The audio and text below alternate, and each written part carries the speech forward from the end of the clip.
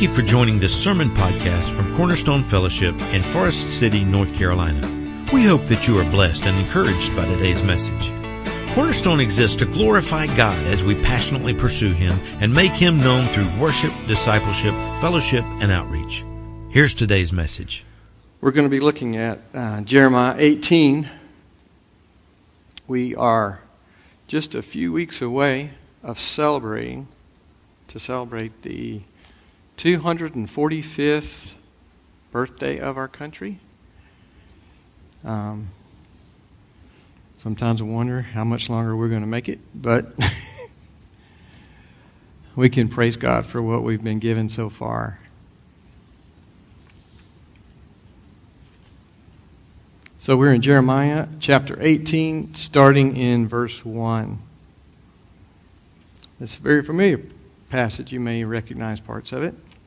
This is the word that came to Jeremiah from the Lord.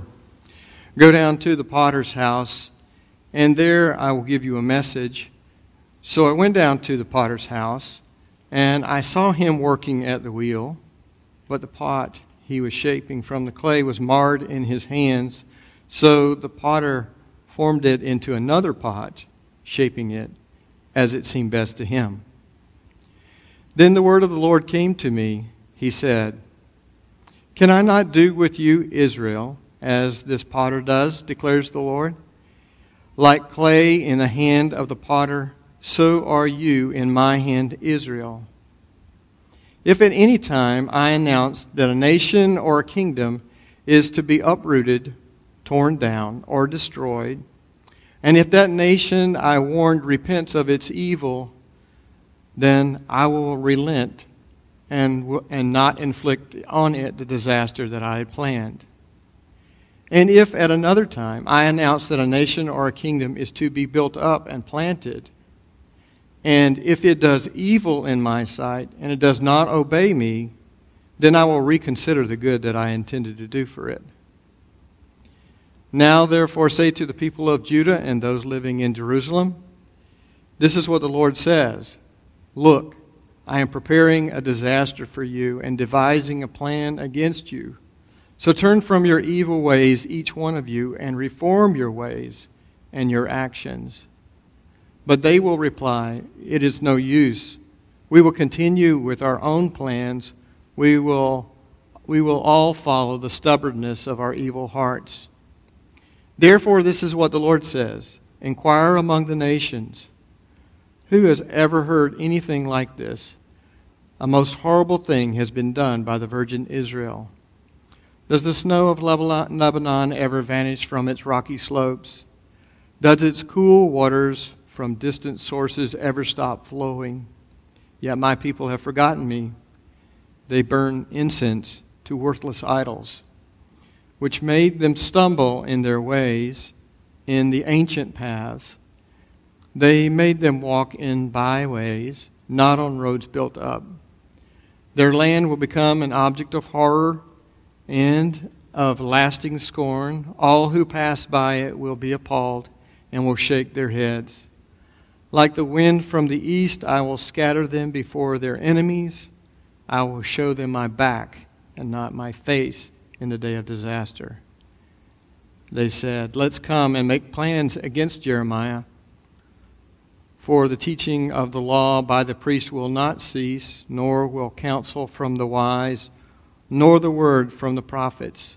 Come, let us attack him with our tongues and pay no attention to anything he says." At this time in the nation of Israel and Judah, during the time of Jeremiah, the people had a king, had many kings. Some kings were good, some kings were bad. In Judah, Israel, and the northern kingdom, once it was split, never had a good king. And so God had warned them, just like He told them about the nations that preceded them. If they do not follow Him, then they will become like the nations that they displaced. And God will push them out of the land, and they will suffer the same judgment. And so as Jeremiah is a prophet during this time, he has a word. Actually, he has a ministry that lasts decades to Judah. trying to call them back to repentance, trying to warn them what lays ahead, so that they would repent and turn from their ways, and they would follow God and be spared. And so Jeremiah is given a word by the Lord, and it's an object lesson, and it begins at a potter's house. So he goes to the potter's house, and he sees the potter making a pot. And then the pot is marred in his hands, and then he reshapes it and makes it into another pot. And then God gives to Jeremiah the message that he has for him. And that is that God is a molder of nations. He's not only a molder, but he's also a judge of nations. So whenever we say the word nations, so we think about, something like our country. Our country is quite large if you think about how big nations are. If you think about the way that Israel was formed, remember there were 7 nations that were west of the Jordan River. And so that would be roughly the size of Israel is today if you include all the occupied territories, about the size of Massachusetts. And there were 7 nations there. So nations in Scripture can be anything from the size of something like a county, or maybe even a city-state, if you think about ancient Grecian history, or something as large as empires, like the Assyrian Empire, or the Babylonian Empire, or the Medo-Persian Empire, or the Greek Empire, or the Roman Empire. So it can be any of those things. So God has a message that has to do with nations. So to have a nation, you need 3 things. You need people, you need land, and you need laws, or a system of governing. And so whenever God establishes nations, they have different kinds of laws, different kinds of governing systems. It's interesting that whenever God established Israel, He took the descendants of Jacob, 70 souls, the Scripture says, down to Egypt. And there He grew their population so that they would have the people part of the nation. But He didn't grow them in the place that would be the promised land. He grew them in Egypt. And then they became slaves, and then He brought them out. And then having the people part, now they needed the land and the law part. So on the way, they went to Mount Sinai, and He gave them the law, not only the 10 Commandments, but also the Constitution for their whole nation, and how they would have everything from health law, civil law, war law, how they would handle property disputes, all kinds of things that He gave to them, enough to run a nation. And then they came in and conquered the land after 40 years in the wilderness. And whenever God established a nation, it was a theocracy. So a theocracy is a nation governed by priests in the name of God, or clerics in the name of God, or ruled directly by God Himself. So this is actually the only kind of government that God ever directly establishes in the world. So He directly established Israel, and they were a theocracy. When He gave them all their laws, the priests were to consult God before they went into battle, or they had decisions to make, or some hardship happened. They went directly to God. They didn't have a king. They had elders who handled civil affairs and administered justice according to God's law. But it was a theocracy. Okay? There are not many theocracies today. So there are only about 7. So I'll read off a few of them to you, and you might notice a pattern for theocracies. Saudi Arabia, Yemen, Afghanistan, Iran, Sudan, Mauritania, and, surprisingly, Vatican City, which only has a population of about 800. Okay? These are examples of theocracies. Okay? They're not following the God of the Bible, except possibly the Vatican, but they're following Islam and Allah and the rule of law through the Islamic scriptures, the Quran. So God, He has this period of time now, so that we have nations now, and we don't have a nation we have a nation called Israel, but they're not a theocracy anymore. They're sort of a democracy. God, whenever He establishes the millennial kingdom, it will be a theocracy with Jesus Christ at its head. and all the nations of the world will submit to him, and he will rule, the Scripture says, with a rod of iron. There will not be a choice about whether or not you obey God or not. Okay, at the end of that 1,000 years, Satan is released. He deceives the nations again. There's a battle, and then a new heaven and a new earth, and then there's a new kind of government, and it's again a theocracy with God directly in charge. And so the opposite of a theocracy, do you want to guess what it is? It's a democracy. Does that send a little chill down your spine? The opposite of a theocracy is a democracy, where people choose, not God chooses, how they govern themselves. So here we are in a democracy. God establishes theocracies, and we have a lesson to learn from a failed theocracy, from Israel and from Judah. So God is molding and shaping nations. What I want you to realize is that God puts up and puts down nations. The kind of government we have is not a government that was created by God. It won't be the ultimate kind of government in the millennial kingdom or in the final state. You know, after all has happened and we're in perfection with God, it won't be a democracy. So whenever we evaluate ourselves and we evaluate our nation, we need to realize that we're not the pinnacle.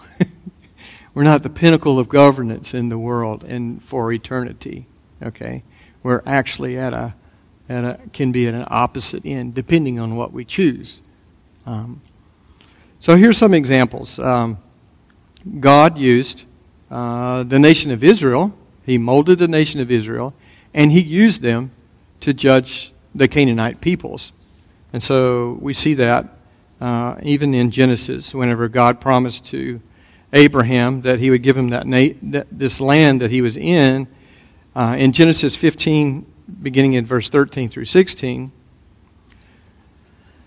Then the Lord said to him, that's Abraham, he was confirming his covenant with him. Then the Lord said to him, know for certain that for 400 years your descendants will be strangers in a country not their own, and they will be enslaved and mistreated there. But I will punish the nation they serve as slaves, and afterwards they will come out with great possessions. You, however, will go to your ancestors in peace and be buried at a good age. In the 4th generation your descendants will come back here, for the sin of the Amorites has not yet reached its full measure. So God uses the nation of Israel to judge the people of Canaan, which tells us that God is very active in world governments and in people groups. So that he's looking and he has a spiritual barometer that he's using with them. And that he has a limit to what he will tolerate with nations and their sinfulness. And so with the Amorites, he says he's going to give them another 400 years to repent. But he knows that they won't. And then so Israel will come in and they will be God's instrument of judgment for the sin of the Amorite. During this time, it will be the kind of judgment that the nations of the world now and our nation itself shrink at. So it will be the kind of judgment that God tells them, you go in and you destroy every breathing thing in that city or in that territory. Okay? It's a kind of a genocide. And, we're kind of uncomfortable with that. Okay? But this is at the hands of God. Okay? We have to realize and remember that the wages of sin is death, and that God can exercise his judgment for the wages of sin at any time he wants to, and he's perfectly just in doing it. We forget the seriousness of sin. We forget that our rebellion against God is causing people to be murdered and raped and killed all over the world, and our continuous rebellion against God has ruined his creation and the way that He designed for the world to be. And that God has wrath against that. He has anger against that for us messing up His creation so thoroughly and causing so much bitterness and hate and death that He will give judgment to that. And He will begin some of it in this life for some people and for some nations. And so He uses Israel to do that. If we have a problem with God doing that, we're going to have a problem with the story of Noah. Because it's not even genocide, it's humanicide. God is destroying almost every human being that lives and breathes on the face of the earth because of their sin. And saving 8 on an ark. So God has this outlook as He looks over the world. And He sees what's happening in the world. And at times He will exercise His just judgment against nations and against individuals. And He uses other nations to do that. And He used Israel to judge those people. Take a look at Job 12, beginning in verse 13. Job has a comment on this too as well. To God belong wisdom and power, counsel and understanding are His. What He tears down cannot be rebuilt. Those He imprisons cannot be released. If He holds back the waters, there is drought. If He lets them loose, they devastate the land. To Him belong strength and insight. Both deceived and deceiver are His. He leads rulers away, stripped, and makes fools of judges. He takes off the shackles put on by kings and ties a loincloth around their waist. He leads priests away, stripped, and overthrows officials long established. He silences the lips of trusted advisors and takes away the discernment of elders. He pours out contempt on nobles and disarms the mighty. He reveals the deep things of darkness and brings utter darkness into light. He makes nations great and destroys them. He enlarges nations and disperses them. He deprives the leaders of the earth of their reason. He makes them wander in a trackless waste. They grope in the darkness without light. He makes them stagger like drunkards. You may be familiar with the scripture that says the king's heart are like channels of water in the Lord's hands. He's in control of all of these things. Even when things seem totally out of control, He is in absolute control of them. One of the scriptures I was reading was likening the wealth of the nations like a nest with eggs. And it says that God reaches in His hand and takes it out. He reaches in His hand and He takes the young birds out. It's just that easy for God to change governments and kingdoms and rearrange the governance of the earth. So God is looking down at the nations. He uses them to judge, and He uses them to reward people who follow Him. Another example of that is the way that Assyria was used to judge Israel. So Israel was God's chosen people, okay, but they rebelled. They did not follow God. They pursued false idols and did all sorts of things. You have to remember that the nations that they displaced had infant sacrifices. They sacrificed their children to the fire, to their gods, for fertility, for productivity, for their land. And that was part of their worship. And Israel participated in this, the sacrifice of these children. And so in Isaiah 10, 5 through 7, and then in 12 through 13, he says, to Israel, who He raised up to be His instrument of wrath, to Assyria, who He raised up to be His instrument of wrath against Israel. Woe to the Assyrian, the rod of my anger, that's the instrument I'm using against Israel, in whose hand is the club of my wrath. I send him against a godless nation. I dispatch him against a people who anger me, to seize loot and snatch plunder, and to trample them down like mud in the streets.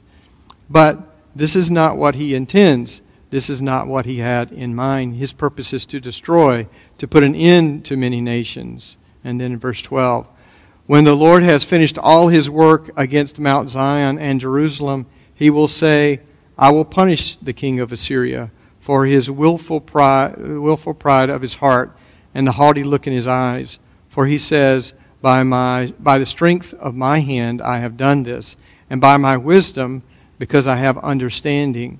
I removed the boundaries of nations, I plundered their treasures, like a mighty one I subdued their kings. So even as God raised up Assyria, he expected them to have a measure of humility and realize that God was the one who had raised them up to do this, but they didn't have that. Also, Babylon is another example of a nation that God raised up to judge Judah. From 2 Chronicles 36, 35 through 21, the Lord, the God of their ancestors, sent word to them through his messengers again and again, because he had pity on his people and on his dwelling place.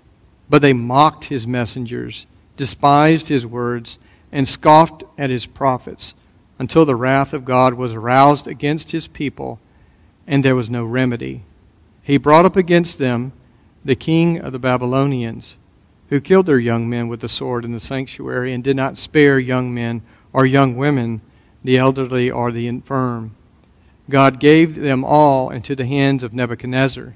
He carried to Babylon all the articles from the temple of God, both large and small, and the treasures from the Lord's temple, and the treasures of the king and his officials. They set fire to God's temple and broke down the wall of Jerusalem. They burned all the palaces and destroyed everything of value there. He carried into exile to Babylon the remnant who had escaped the sword, and they became servants to him and his successors until the kingdom of Persia came to power. The land enjoyed its Sabbath rest.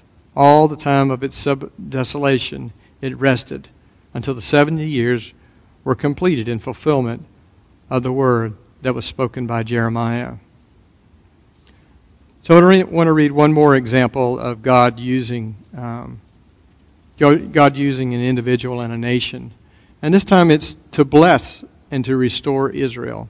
So this is Cyrus the Mede, who is involved in the restoration of Judah, from Isaiah 45, 1 through 7. This is what the Lord says to his anointed, to Cyrus, whose right hand I take hold of, to subdue nations before him, and to strip kings of their honor, to open doors before him, so that gates will not be shut. I will go before you, and I will level the mountains. I will break down the gates of bronze and cut through bars of iron. I will give you hidden treasures, riches stored in secret places, so that you may know that I am the Lord, the God of Israel, who summons you by name. For the sake of Jacob, my servant, of Israel, my chosen, I summon you by name, and I bestow on you a title of honor, though you do not acknowledge me. I am the Lord, and there is no other. Apart from me, there is no God. I will strengthen you, though you have not acknowledged me, so that from the rising of the sun to the place of its setting, people may know that there is no one beside me. I am the Lord, there is no other. I form the light and create darkness, and I bring prosperity and create disaster. I, the Lord, do all these things. So as we're thinking about God as a molder and a judge of nations, the picture of the potter and the vessels that God makes, the context is Israel, who he was forming into be a light to the nations, and yet they disobeyed him, and so he reshaped them into something else for his own purposes. And that God has this same kind of relationship with all the nations. So he says, in verse 7, if at any time I announce that a nation or a kingdom is to be uprooted, torn down, and destroyed, and if that nation I warned repents of its evil, then I will relent and not inflict disaster on it as I had planned. And if at another time I announce that a nation or a kingdom is to be built up and planted, and if it does evil in my sight and does not obey me, then I will reconsider the good that I intended to do for it. So not only is God a molder and a judge of nations, but also God could change his announced blessing or judgment based on the response of the people or of their leader to his correction. So a good example of that is from Exodus with Moses and the Hebrew people as they were heading out into the desert, and they went and then they quickly rebelled. And so in Exodus 32, 7 through 14, we have this account of Moses. The Lord said to Moses, "Quick, go down from the mountain." He's up on Mount Sinai receiving the law. "Your people whom you brought out of the land of Egypt have corrupted themselves. How quickly they have turned away from the way that I commanded them to live. They have melted down gold and made a calf, and they have bowed down and sacrificed to it. They are saying, 'These are your gods, O Israel, who brought you out of the land of Egypt.' And then the Lord said, 'I have seen how stubborn and rebellious these people are. Now, leave me alone so my fierce anger can blaze against them, and I will destroy them, and then I will make you, Moses, into a great nation.' But Moses tried to pacify the Lord his God. 'O Lord,' he said, 'why are you so angry with your people whom you have brought out of the land of Egypt with such great power and such a strong hand? Why let the Egyptians say, their God rescued them with the evil intention of slaughtering them in the mountains and wiping them off the face of the earth? Turn away from your fierce anger. Change your mind about this terrible disaster you have threatened against your people. Remember your servants, Abraham, Isaac, Jacob. You bound yourself in an oath to them, saying, I will make your descendants as numerous as the stars of the heaven, and I will give them all this land that I have promised to your descendants, and they will possess it forever.' So the Lord changed his mind about the terrible disaster that he had threatened to bring on his people." So people can change and leaders can change God's intended purpose for them, or what he has designed to happen for them. So there's a great hope in that. And the great hope is that destiny has not already been determined for our nation or any other nation. That we can influence that by our own behavior and by our own repentance and by the repentance of our leaders of our country. Another example of that is Nineveh, Jonah with Nineveh. So you remember Nineveh did not want to go, Jonah did not want to go to Nineveh. Nineveh probably didn't want to go to Jonah either. But in Jonah chapter 2, verses 4 through 7, Jonah began by going on a day's journey into the city and proclaiming 40 more days and Nineveh will be overthrown. And the Ninevites believed God, and a fast was proclaimed, and all of them, from the greatest to the least, put on sackcloth. And when Jonah's warning reached the king of Nineveh, he rose from his throne, he took off his royal robes, he covered himself in sackcloth and sat in dust. This is the proclamation he issued in Nineveh. By the decree of the king and his nobles, do not let people or animals, herds or flocks taste anything. Do not let them eat or drink, but let the people and the animals be covered with sackcloth. Let everyone urgently call on God. Let them give up their evil ways and their violence. Who knows? God may yet relent and with compassion turn from his fierce anger so that we will not perish. Then God saw what they did and how they turned from their evil ways, and he relented, and he did not bring on them the destruction that he had threatened. So this is an example of a city, specifically a city of Babylon, Nineveh, repenting and God changing what he had planned in judgment for them. So that offers a great hope to everyone. And then in Josiah, the example of Josiah in 2 Kings 22.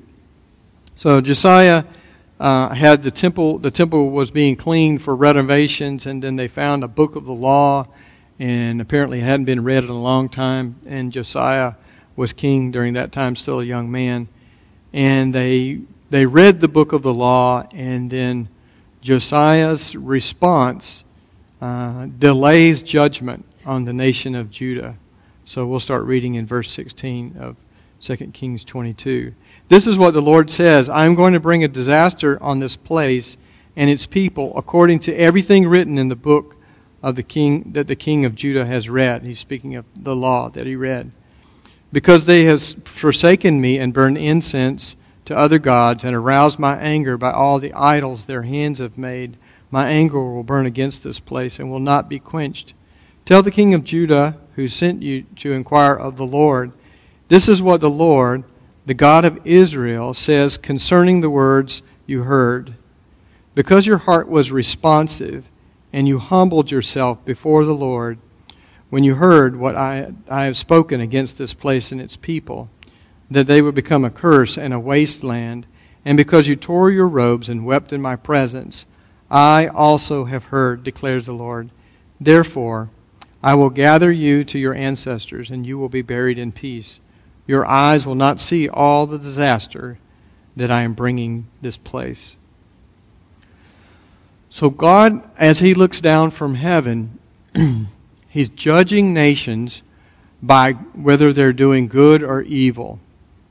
Not all the nations are not like the nation of Israel, but He does look down upon us, and He has an expectation of good and not evil. And that His tolerance for evil is limited, and that His judgment against evil can be very severe, and it can be utterly devastating. In the Old Testament, it talks a lot about the different results and consequences that God promised to the nation of Israel. All the plagues of Egypt. There was famine, there was drought, there was hail, there were insects, hordes of locusts who would come and wipe out the crops. Their enemies would come and overrun them. So there's economic, environmental, disease, international warfare. So there's all these things that God brings to bear on a nation in order to try to wake them up and to realize what they're doing and that they're rebelling against Him. And so He uses those in a way that pressures the people in order to help them to realize. We see this cycle over and over again. You remember in the nation of Israel, they come out of Egypt, they go into the land. They don't have kings. They have a theocracy, like we talked about before. They ask the priest whenever they want to find out, and they consult the ephod if there's a question about what they're supposed to do as a nation. But they go through this cycle in the book of Judges, where that generation that saw all the miracles of them coming out of Egypt and were provided for while they were in the desert those 40 years, they come in, they conquer parts of the promised land, and then that generation dies, the next generation comes up. They didn't see the miracles, they just heard the stories, and then they begin to follow after the other gods that are around them, the gods of the nations. And it's that time then God begins to bring pressure on them as a nation. It's the Midianites, or it's the Philistines, or some other group comes and oppresses them, takes all their food from their harvest, so that we find Gideon threshing his grain, in a cellar type area so that no one can see him, so he can keep the food that he raised himself. They have this kind of economic oppression by other nations around them. And then they cry out to God. Whenever things get really, really bad, they cry out to God. And then God sends them a judge, a Gideon or a Samson or a Barak or a Deborah or people like that to correct them, help them correct and realize that they should be worshiping God and put away their idols. And so they follow them, but they follow them only as long as the judge lives. And then once that judge dies, then they start the cycle of sin over again. So it's this, it's almost like they never were really following God at all. They're just taking cues from their surroundings. Things are bad. We need to change. Here comes a prophet or a judge. We should do this. Yes, we'll do that. And then things change for the better. And then once things get better, then they forget who caused all that change. It was God who brought them out of their slavery. God who brought them out of their oppression. God who brought them out of the famine or the disease or whatever it was. And then they forget God, and then they go back to the old ways. So it's not like they're really following God at all. They're just putting their finger to the wind and finding out which way things seem to go better, but without really acknowledging the one who's in control of all those things. And so they have these cycles of sin over and over and over with the judges. until finally we come to Samuel. And you remember Samuel's mother gives him to the temple when he's quite young, and he's raised in the temple under Eli, and then he becomes the last of the line of judges.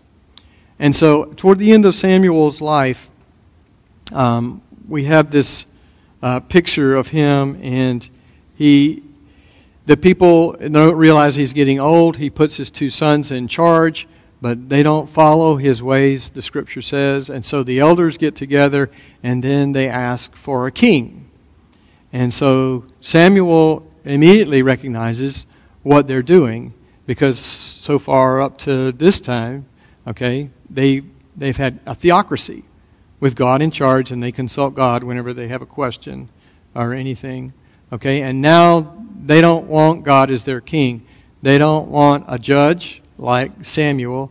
They don't want Samuel's sons because they're corrupt and they take bribes. So they ask for a king like the other nations who will lead them into battle, they say.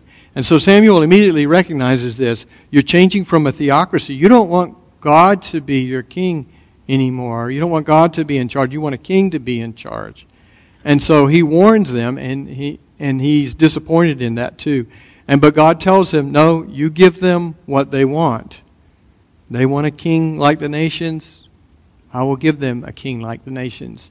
And they get Saul, who ends up being a king like the nations. And so they go from a theocracy to a monarchy. Okay? And it's not an improvement, okay? Because it's only as good as the monarch who's in power. And so with Saul, it doesn't turn out very well. With David, things go better. With Solomon, things seem to go very well materially, but then he falls into sin. And then now we have a split kingdom, and things begin to come apart for the nation of Israel. So it's not about the form of government. We're never going to have a theocracy until Jesus returns. So as the church, we don't have a mandate to, go and reform, the politics of your nation and have, the Old Testament laws as your laws. We don't have a mandate to form a theocracy. Scripture tells us in the New Testament that we live in submission under all the governing authorities that we live under. As long as they don't ask us to disobey God, we're to live in submission to them. So we're not to establish a theocracy. Well, we have a mission as God's people. And that is, there's a message that can transform the world. The message of the forgiveness and the power of Jesus Christ. And that can transform governments. Not in an active way. But if you have a democracy and people get to choose who their elected officials are, and the people are godly people, and they choose people who are godly people, we don't have to outlaw certain things as much as not support them. So the reason why pornography continues to persist in America is because people pay a lot of money for it.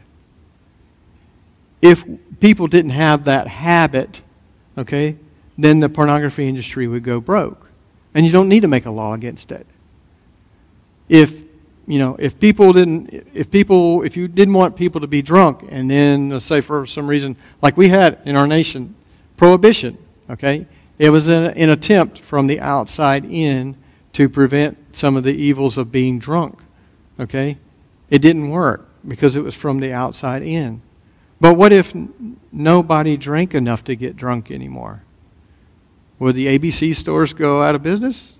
Yeah, they have nobody buying their product. You don't need to make a law about that, okay?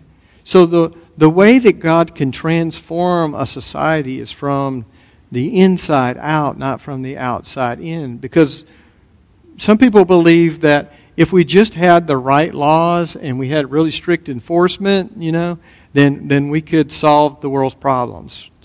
The world's problems are sin problems. Okay? We don't solve sin problems by making laws. If we solve and having harsh consequences. If we solved sin problems by making laws and having hard consequences, then Israel would have worked. Because there's death penalty for adultery, there's death penalty for striking or cursing your parents, there's death penalty for kidnapping, there's death penalty for rape, there's a lot of capital punishment, okay? But it appears that it didn't work at all because it didn't change people's hearts. The way that the transformation of Jesus Christ and the Holy Spirit inside of us can change people's hearts and minds.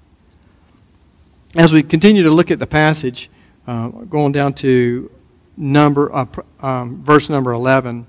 So not only is God the molder and the judge of nations, not only can nations change the plan of God and leaders the plan of God by repenting, okay, and change God's design for them or delay God's judgment on that group or on that person, but also God gives us a charge. It's a personal responsibility.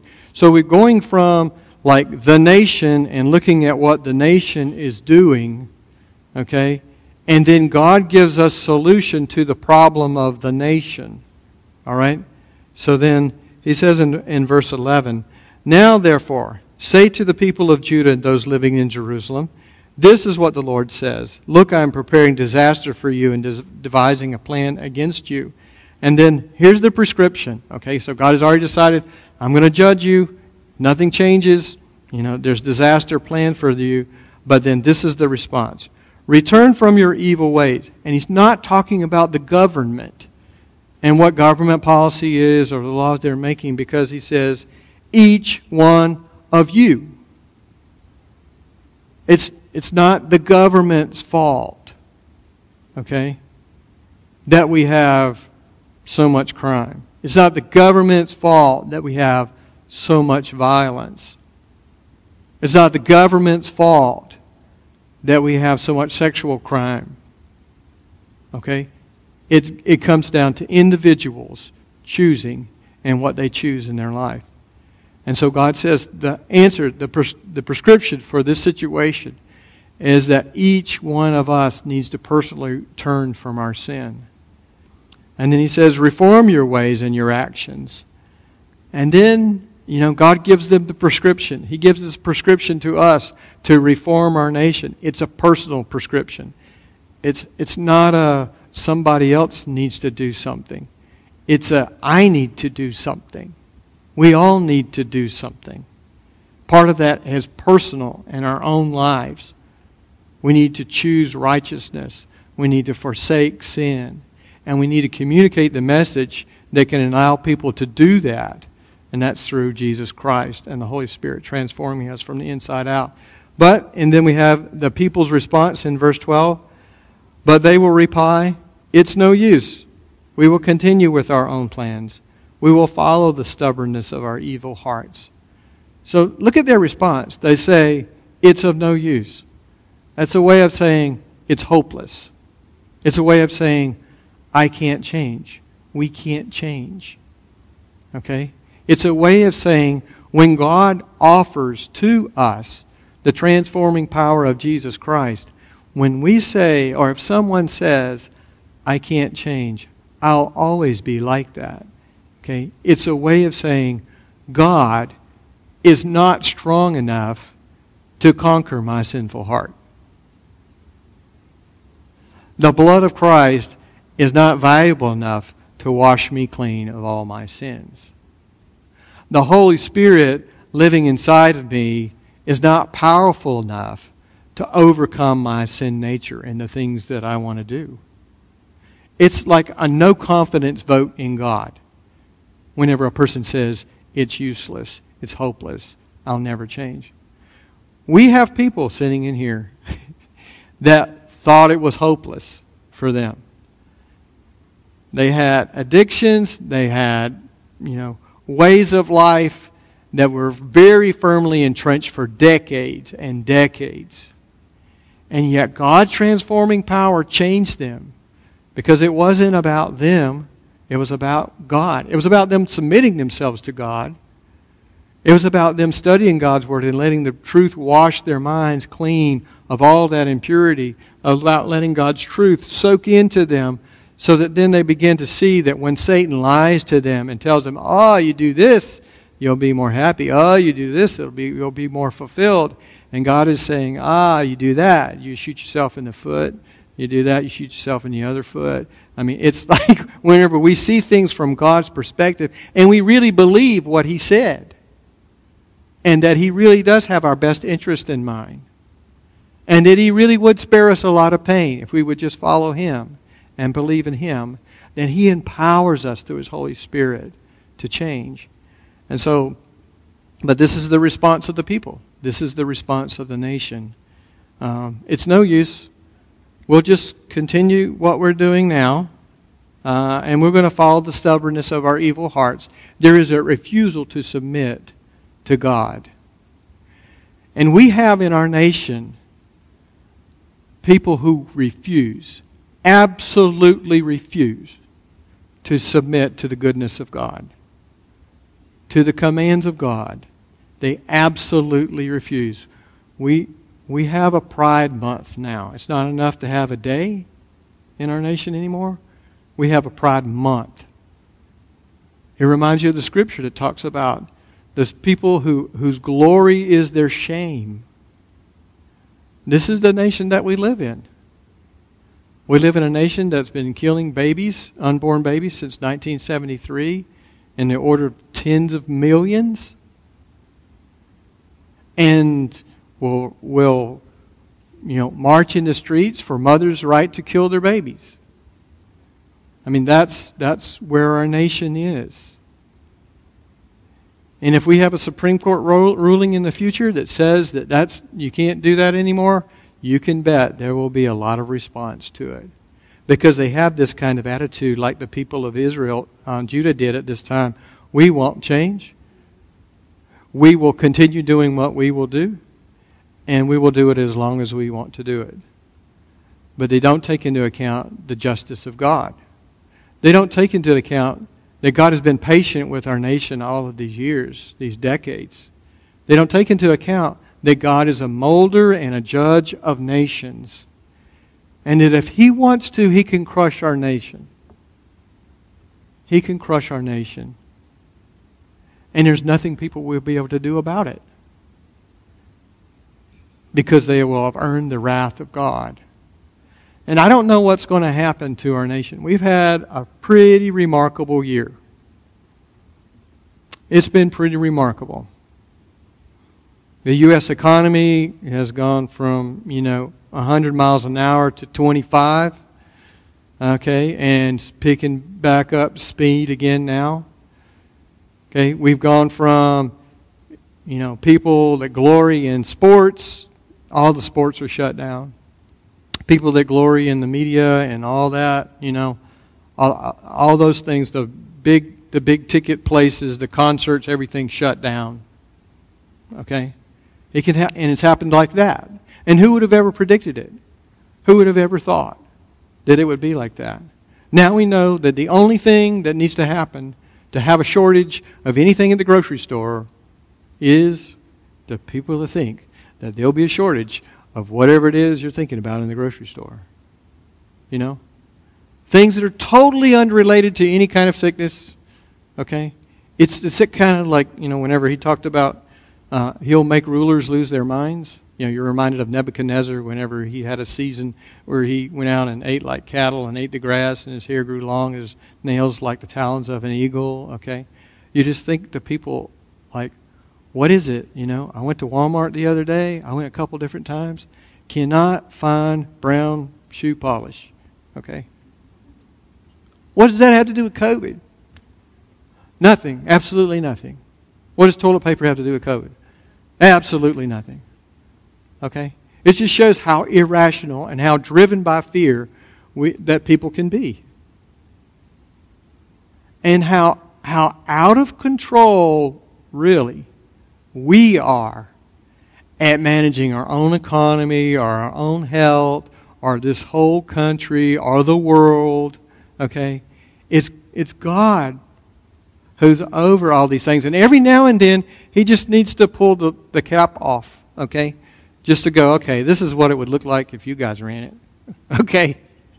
This is what it would look like. Okay, but I'll put some sanity back into people's minds again, okay? But did you wake up?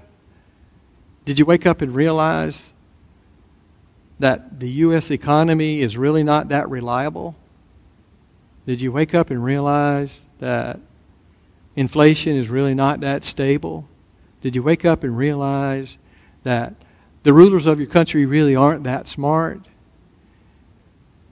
Did you wake up and realize that if everything else goes away and we just have God, we've got a gracious plenty. We've got everything we need. And that's how our brothers and sisters are living on the other side of the world, who are persecuted Christians, who are run out of town and have to go live in the jungle because, some extremist group came into their village or whatever, and they have God, and that's all that they need, and God provides for them. But we have this idol of nationalism or our government or something. I'm not sure what it is. That we depend, who's got your back? Well, Uncle Sam's got my back. I got checks now coming in. It's like, I was talking to Jeremy a little while ago. I was like, if I got laid off, I'd get a 10% raise. Really? It's amazing. It's absolutely amazing. But what are we building? What is our government doing? I mean, are they trying to create a God-like dependency, for people? And are they really in control? Do they really know what's going to happen when we get a gazillion trillion dollars in debt? I mean, do we really know what's going to happen with that? God has blessed our nation in so many different ways. We have so much abundance in so many different ways, but we haven't acknowledged Him and submitted to Him as a nation. We have, going back to what we talked about, a theocracy versus the democracy. Okay? So a democracy says, and this is where we have this double-edged sword, okay? Democracies tend to be pluralistic, okay? Which means that you have freedom of religion. You have freedom of speech, okay? With that freedom allows you to be, hopefully, not persecuted, which is totally against what the Bible says, okay? That you're guaranteed persecution, okay? So I don't know why we're going to exalt the opposite form of government that God ever implemented, and then rest our security on that kind of government, a pluralistic kind of government, so that the government doesn't care. It's like it doesn't matter to the government whether you worship God or Satan or no God at all. That's the U.S. government stance, right? Am I right? Okay? It's not that way in every country in the world. Okay? So whenever you build that in to your nation, okay, that it doesn't care what you do as far as worship, okay, you're going to get some pretty weird consequences from that, some unintended consequences. And we're never going to mandate any kind of worship, okay, as human beings. But in the end, whenever everything is righted and Jesus Christ comes back to the earth, there won't be but one God. Okay? And that's the perfect state. That's the perfect state. So as we think about this, I mean, we have this, we glorify freedom, okay? But freedom also allows people to choose. When you choose, you can choose between right and wrong. Okay? And what we have ceased to do in our nation is we have ceased to ask ourselves important questions about freedom. Yeah, Paul says in 1 Corinthians 6:12, he says, I have the right to do anything, you say, but everything is not beneficial. I have the right to do anything, but I will not be mastered by anything. So we have ceased to ask this question as a nation. Is it good that this happens. Okay? So we could say, oh, we have freedom of speech. Now that's been interpreted as have freedom to have pornography. Okay? But nobody in the government is asking the question, is that good? Okay? People have freedom to choose to live whatever lifestyle they want to live. But no one is asking, is it good? Is it good, the results of that lifestyle? And that's what God would have us know. And He would spare us the big experiment. Okay? Because He tells us the things that He commands for our own good.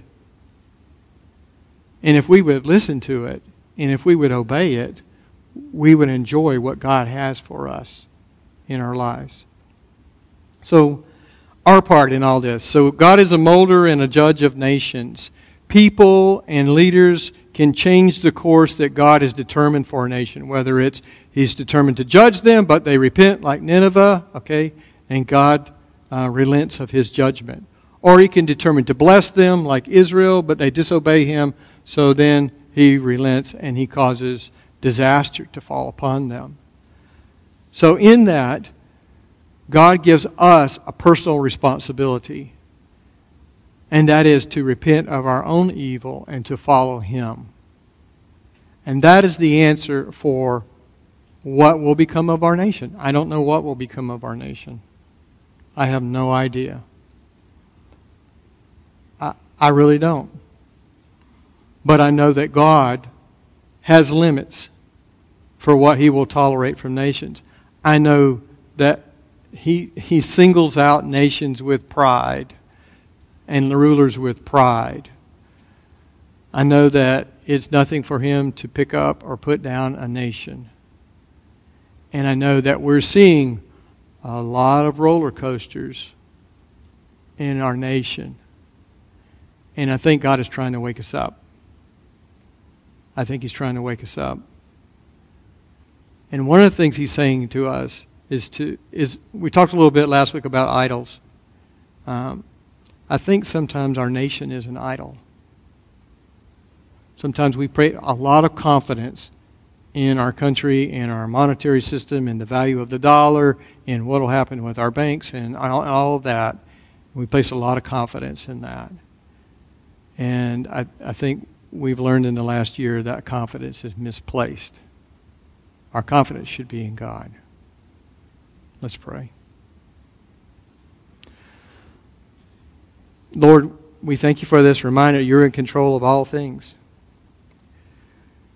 We ask, Lord, that You would help us to take our own personal responsibility in our nation and follow You closely. We ask that You would help us to accept our personal responsibility, to submit ourselves to You, and to spread the truth, the freedom, the grace, the love, and the blessing that there is in following Jesus Christ. We pray in Christ's name. Amen.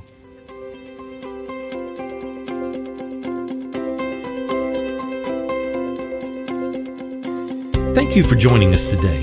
If you have any questions or would like to know more about Cornerstone, please visit our website at servantsway.com or email us at office@servantsway.com. Cornerstone Fellowship is located at 1186 Hudlow Road, Forest City, North Carolina. Please join us again next week.